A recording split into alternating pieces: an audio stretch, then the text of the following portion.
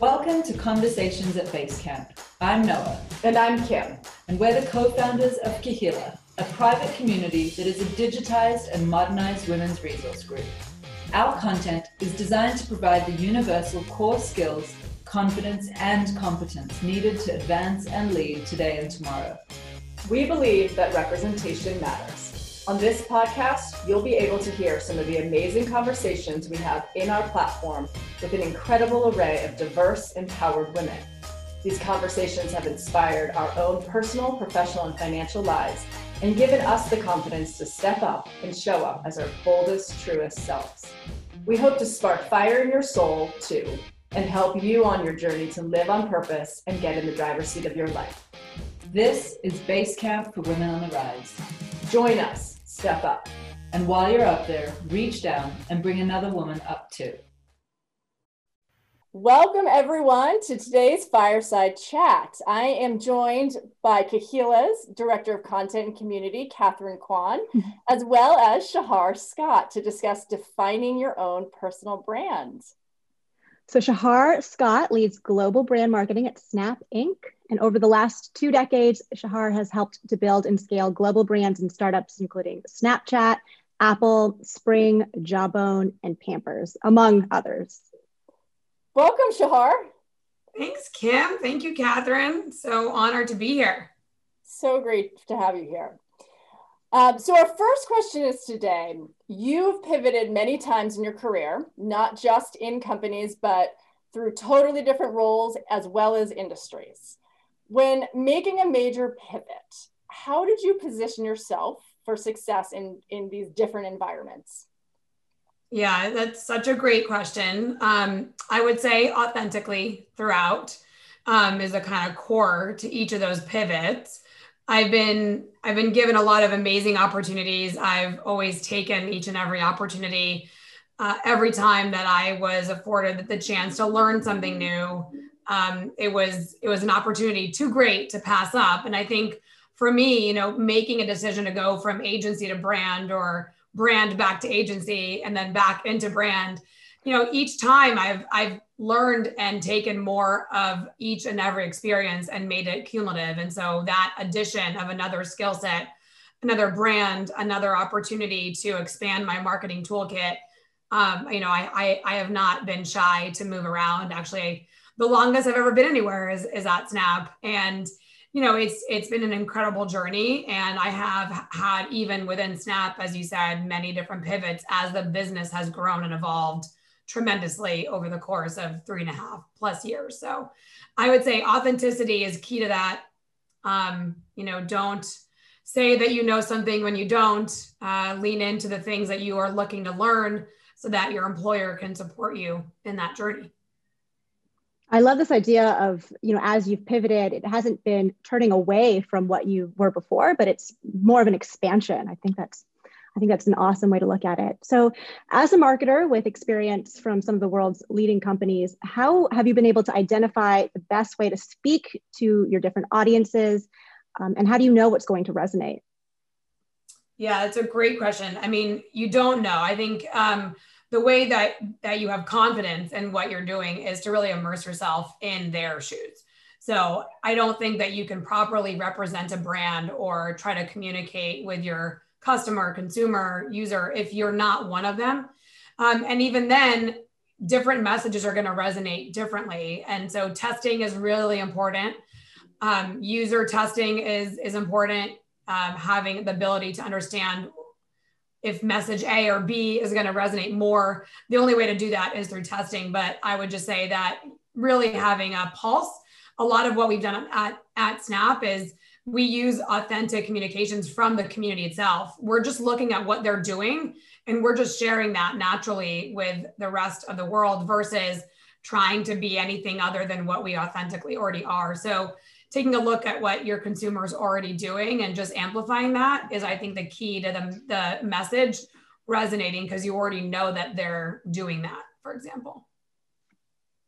On one level, so I completely get that. There's also another level that I think is like, wow, because you think of all of these agencies. I mean, you've worked in some, but I've hired some agencies in my past, and I feel like versus listening to what the consumer has, is actually authentically how they're using the product or thinking about it or talking about it, is like come up with this whole other concept of what it is, like this persona of a brand. Then you're like, but I don't actually think that's how it's being used. So it's, again, like that's going back to what is authentic about like what is this brand really, and not try to pretend it's something it's not. Yeah, and really having a strong POV on what that is, I think, and then having those pillars solidified, and not, I mean, my biggest thing is like not one person owns the brand at Snap, right? Like everybody is a steward of the brand, the product team, data science, engineering, everybody is part of living up to our brand values. And so as long as the whole company is united around those pillars, then you're not going to mess things up or break things. You might do things that might not resonate or that might not work as well as others. But as long as the whole company is really rallied behind those same truths, pillars, vision, company OKRs, obviously, then it is really hard to mess things up.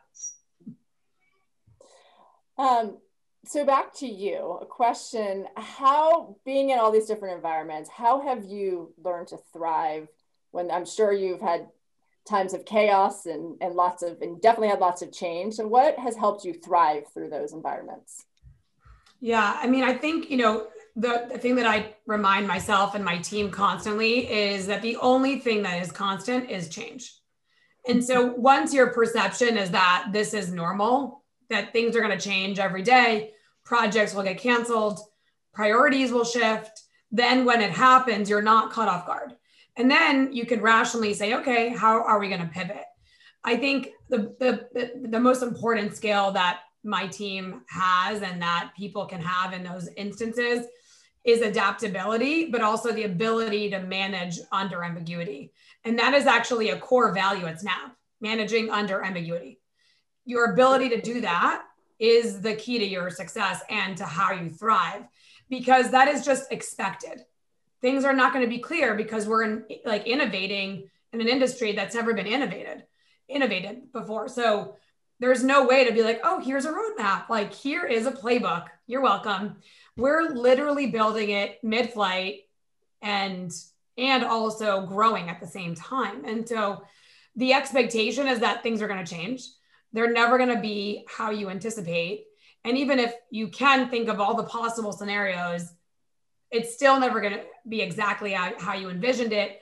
The market dictates so much, as well as how the community is responding to those things. So just having at the very forefront the knowledge that it's never going to be what you think it is, then you're never caught off guard and you can rationally come to another solution pretty easily. Awesome. So you're an expert in branding and marketing for companies. What is the best way to brand yourself? I mean, I wouldn't say I'm an expert. I'm an experienced student. I think marketing, why I love marketing and specifically marketing in tech is that it's always changing. Obviously I've been doing this for over 20 years, like before social was social, before digital was a thing, before mobile was the key to everything. So going through all these shifts, the thing that has kept me really excited about it is the fact that it's always innovating. So what has kept me kind of at the forefront of it is being on the cusp of what's next and just being really excited about that. And right now at Snap, it's AR. How can augmented reality change the way, while we're all physically distant, to feel connected? We're not going into clothing stores trying a bunch of clothes on anymore, but with AR, you can try on shoes, you can try on makeup, you can try on different nail polish without even leaving your home and then buy those things. And like, that's just a whole new experience that a year ago was a novelty. Now it's a utility. And so things like that really excite me and keep me on the edge of what's happening and also how consumers are engaging with brands. But, I'm not an expert yet in AR. It's still being built out. I think it's exciting for me that the industry is just totally innovating and responding to how people are consuming and living their lives right now in their homes.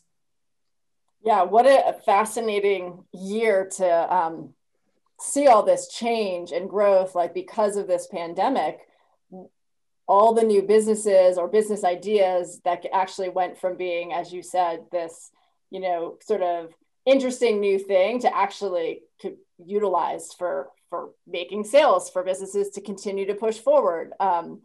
It's such a fascinating year. We're going to see so much.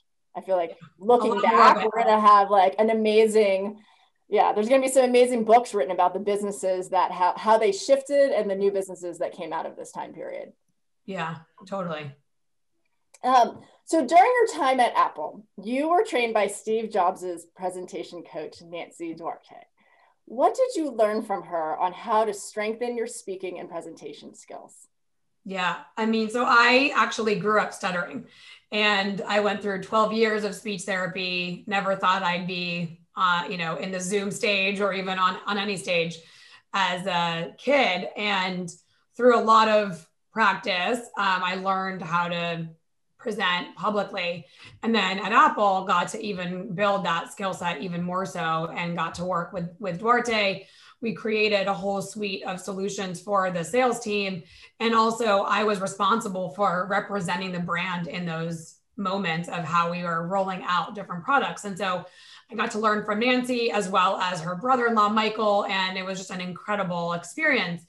And, I went through many, many trainings. So obviously Nancy's written a ton of books, all of which are amazing. She's done TED Talks. They do a lot of weekend programs. They also do a ton of corporate training, and I've kind of been through all of it. And I've continued to work with Duarte, even at Snap today. And, I learned a lot. I learned about practice. The most important thing is practicing your content, also knowing your content really, really authentically, not just taking somebody else's presentation, but actually writing your own words makes it so that it's a lot easier to represent yourself and the brand very uniquely, but also in a way that just feels very authentic to who you are. There's so many things that it would take hours to kind of dump all of it, but I would say, I learned about STAR moments. STAR is an acronym, something they'll always remember. So if you think about Steve Jobs and his many presentations when he launched the iPod and pulled out that magical piece of hardware out of his Levi's, the little 5-pocket jeans, and he said, 1,000 songs in your pocket. And all of a sudden, music changed. The music industry changed. All of a sudden, artists had the ability to be with you at all times on your little device. And so that is a STAR moment. And I think that when I look to build presentations for executives at Snap, or even for our own team and the sellers as they're representing us in the industry, what is that STAR moment? And sometimes that STAR moment, it doesn't have to be as dramatic as an industry shift, but it could be a really unique and compelling insight that no one's ever heard before, or that only you have the credibility to say. So for example, at Snap, 4 billion snaps are made every single day. That can stop people in their tracks, depending on the audience. But yeah, I learned a ton, but I'd say that the key takeaway is that presentations are something that you always have to practice. You don't just become an amazing presenter and then you're like, okay, I'm good, I'm done. It's a lifelong skill that you always have to develop. And I strongly recommend Duarte as a key leader in that space. We've got a great audience question on that. How can you ensure that significant presentation practice does not result in an overly rehearsed or overly formal presentation style? Yeah, that is a great question. I think adding personal anecdotes is really important. So for example, for me, I just was very vulnerable and shared that I grew up stuttering, right? So if you take nothing but that from me today, that in of itself is a connection that you've made with me. And so I think making those connections for your audience is really important. Sharing something about you. When I do present about Snap to a large audience, I presented in front of thousands of people, I always start with snaps of my kids. So instantly the audience gets to know me as a mom, as someone that is playful with them. And that's how you connect with your audience. And so even if the rest of your presentation is rehearsed or you've memorized it or feels like you could do it in your sleep, make sure that you have a personal story and a connection point to the audience beyond just here's all the information that I want to leave you with, but how are they going to remember you as the presenter? Great advice. Great. So how can you stand out, or how can one stand out in a sea of talent out there? That is a great question. I think that when you're telling your own story, and really positioning yourself, branding yourself, marketing yourself to a potential employer, do it in a unique way. I think that people spend very little time looking at the details of a resume. I oftentimes use LinkedIn as like another way to get to know someone, see who they're connected to, see where else they've worked. I rarely spend a lot of time digging through the details of a resume.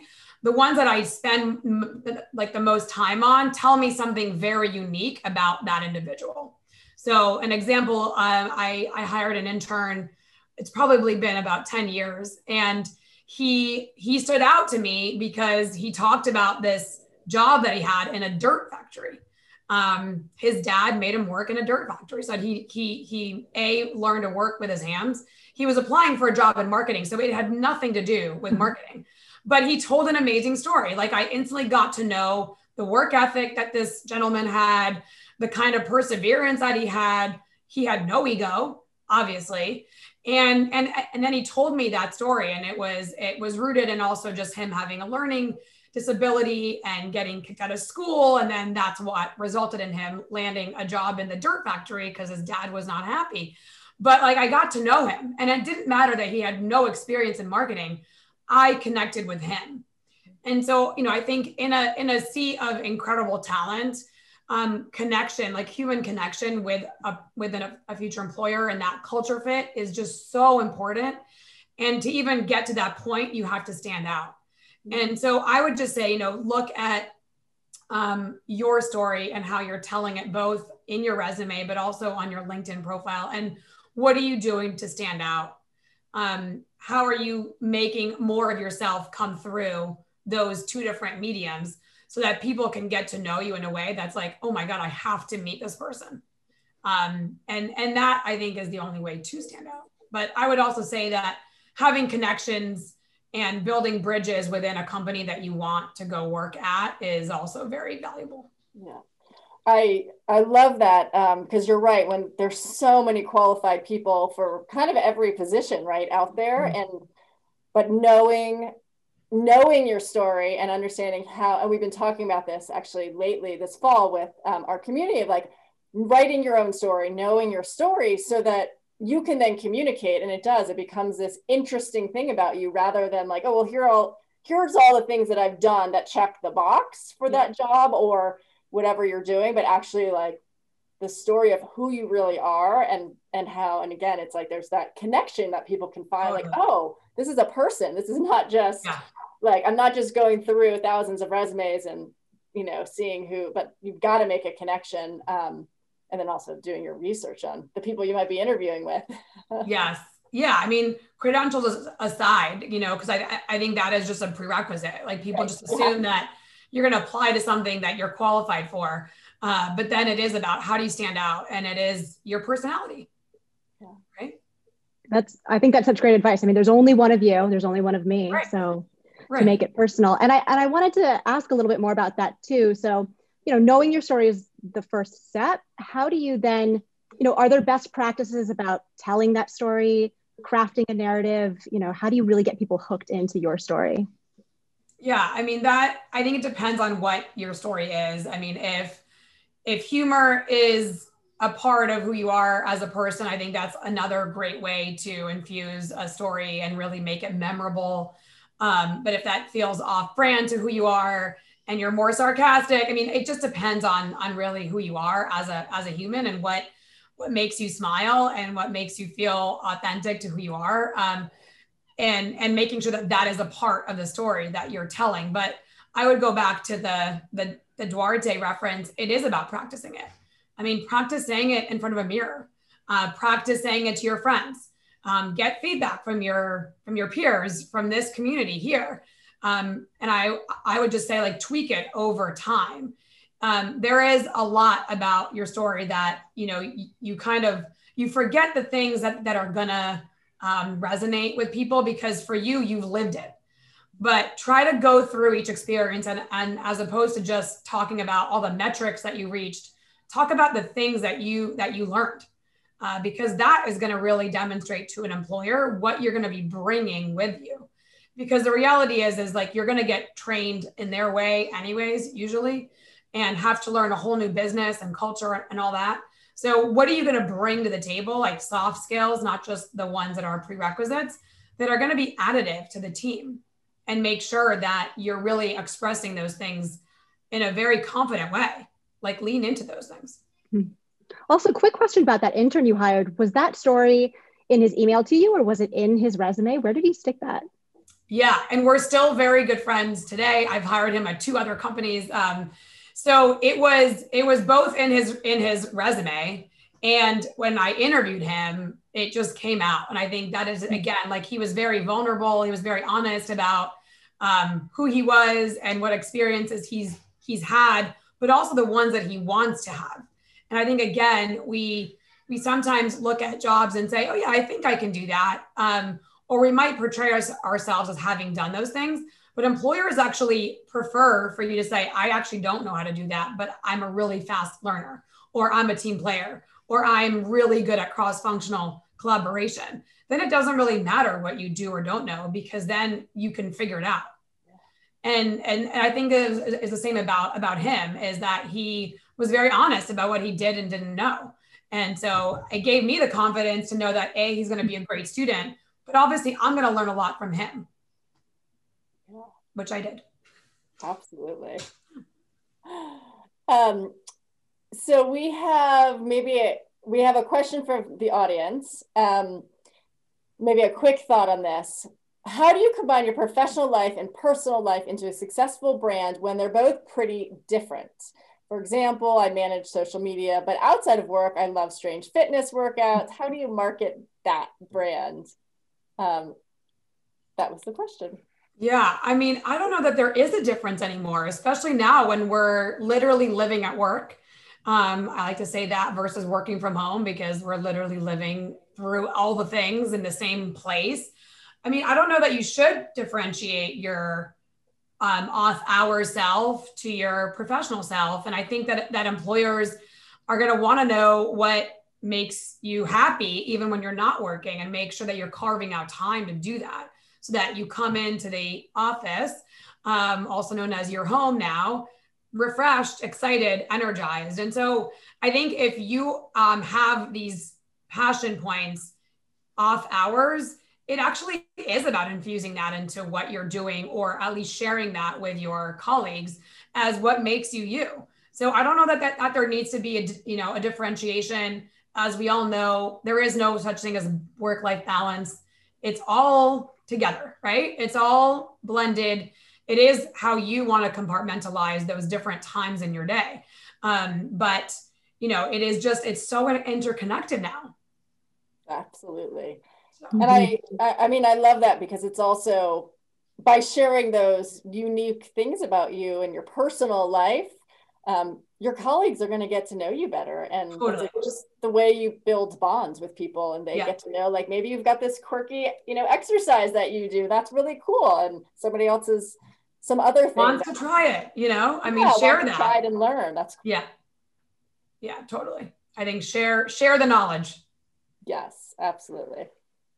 So this quarter's theme is risk. And from your perspective, why is risk a prerequisite for success? And how did you personally gain the confidence to take calculated risks?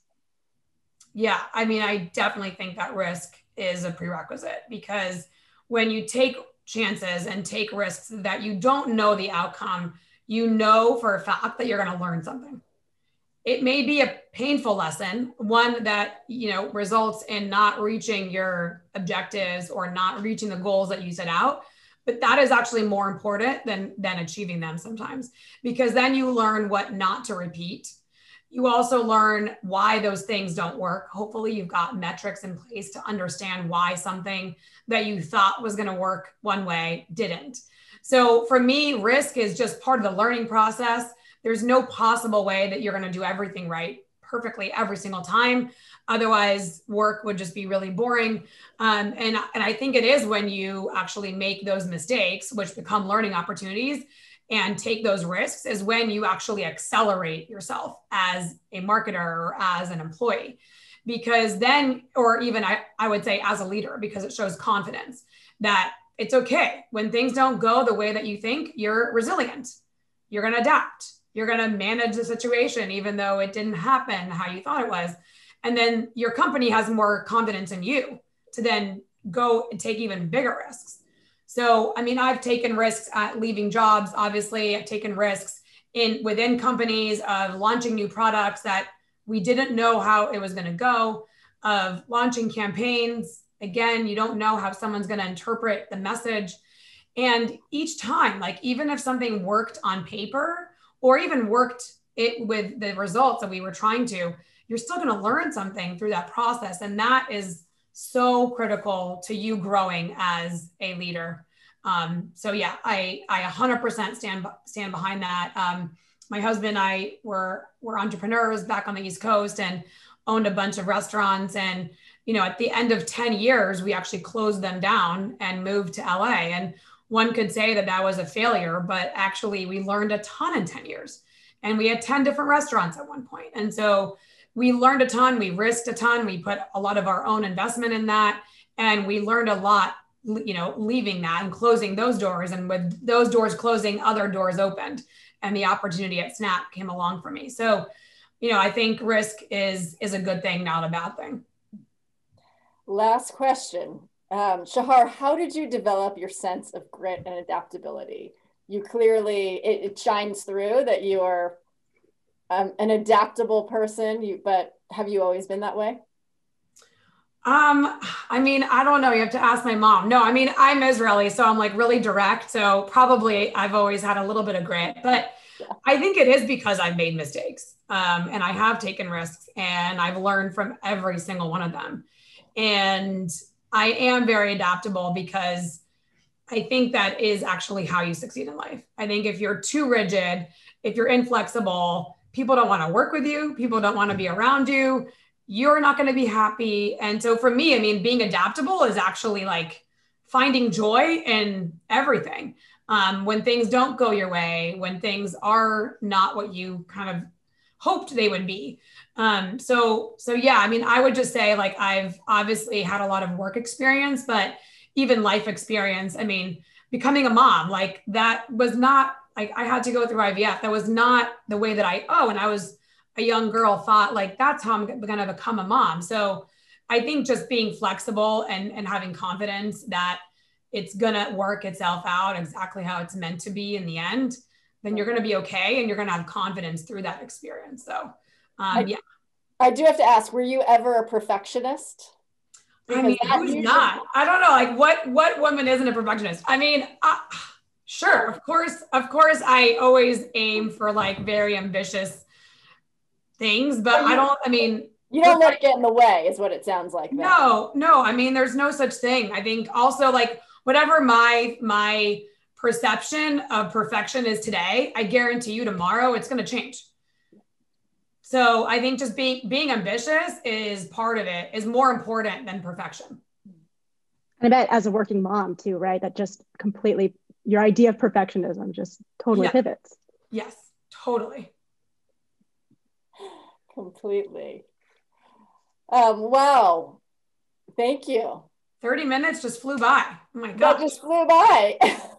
But we crammed so much. There's so much value in this conversation. I feel like we learned so much about you. That was great. Thank you. Thank you so much for having me. Yes, thank you for joining us. This was an awesome conversation and really look forward to bringing you back. Would love that. So thank you everybody for joining us. We'll see you back on the platform. And in the meantime, don't forget to step up. And while you're stepping up, to reach down and help a woman raise up with you. Thanks, everyone. Thank you for listening. We appreciate you choosing to spend your time with us. If you love this podcast, please rate, review, and subscribe.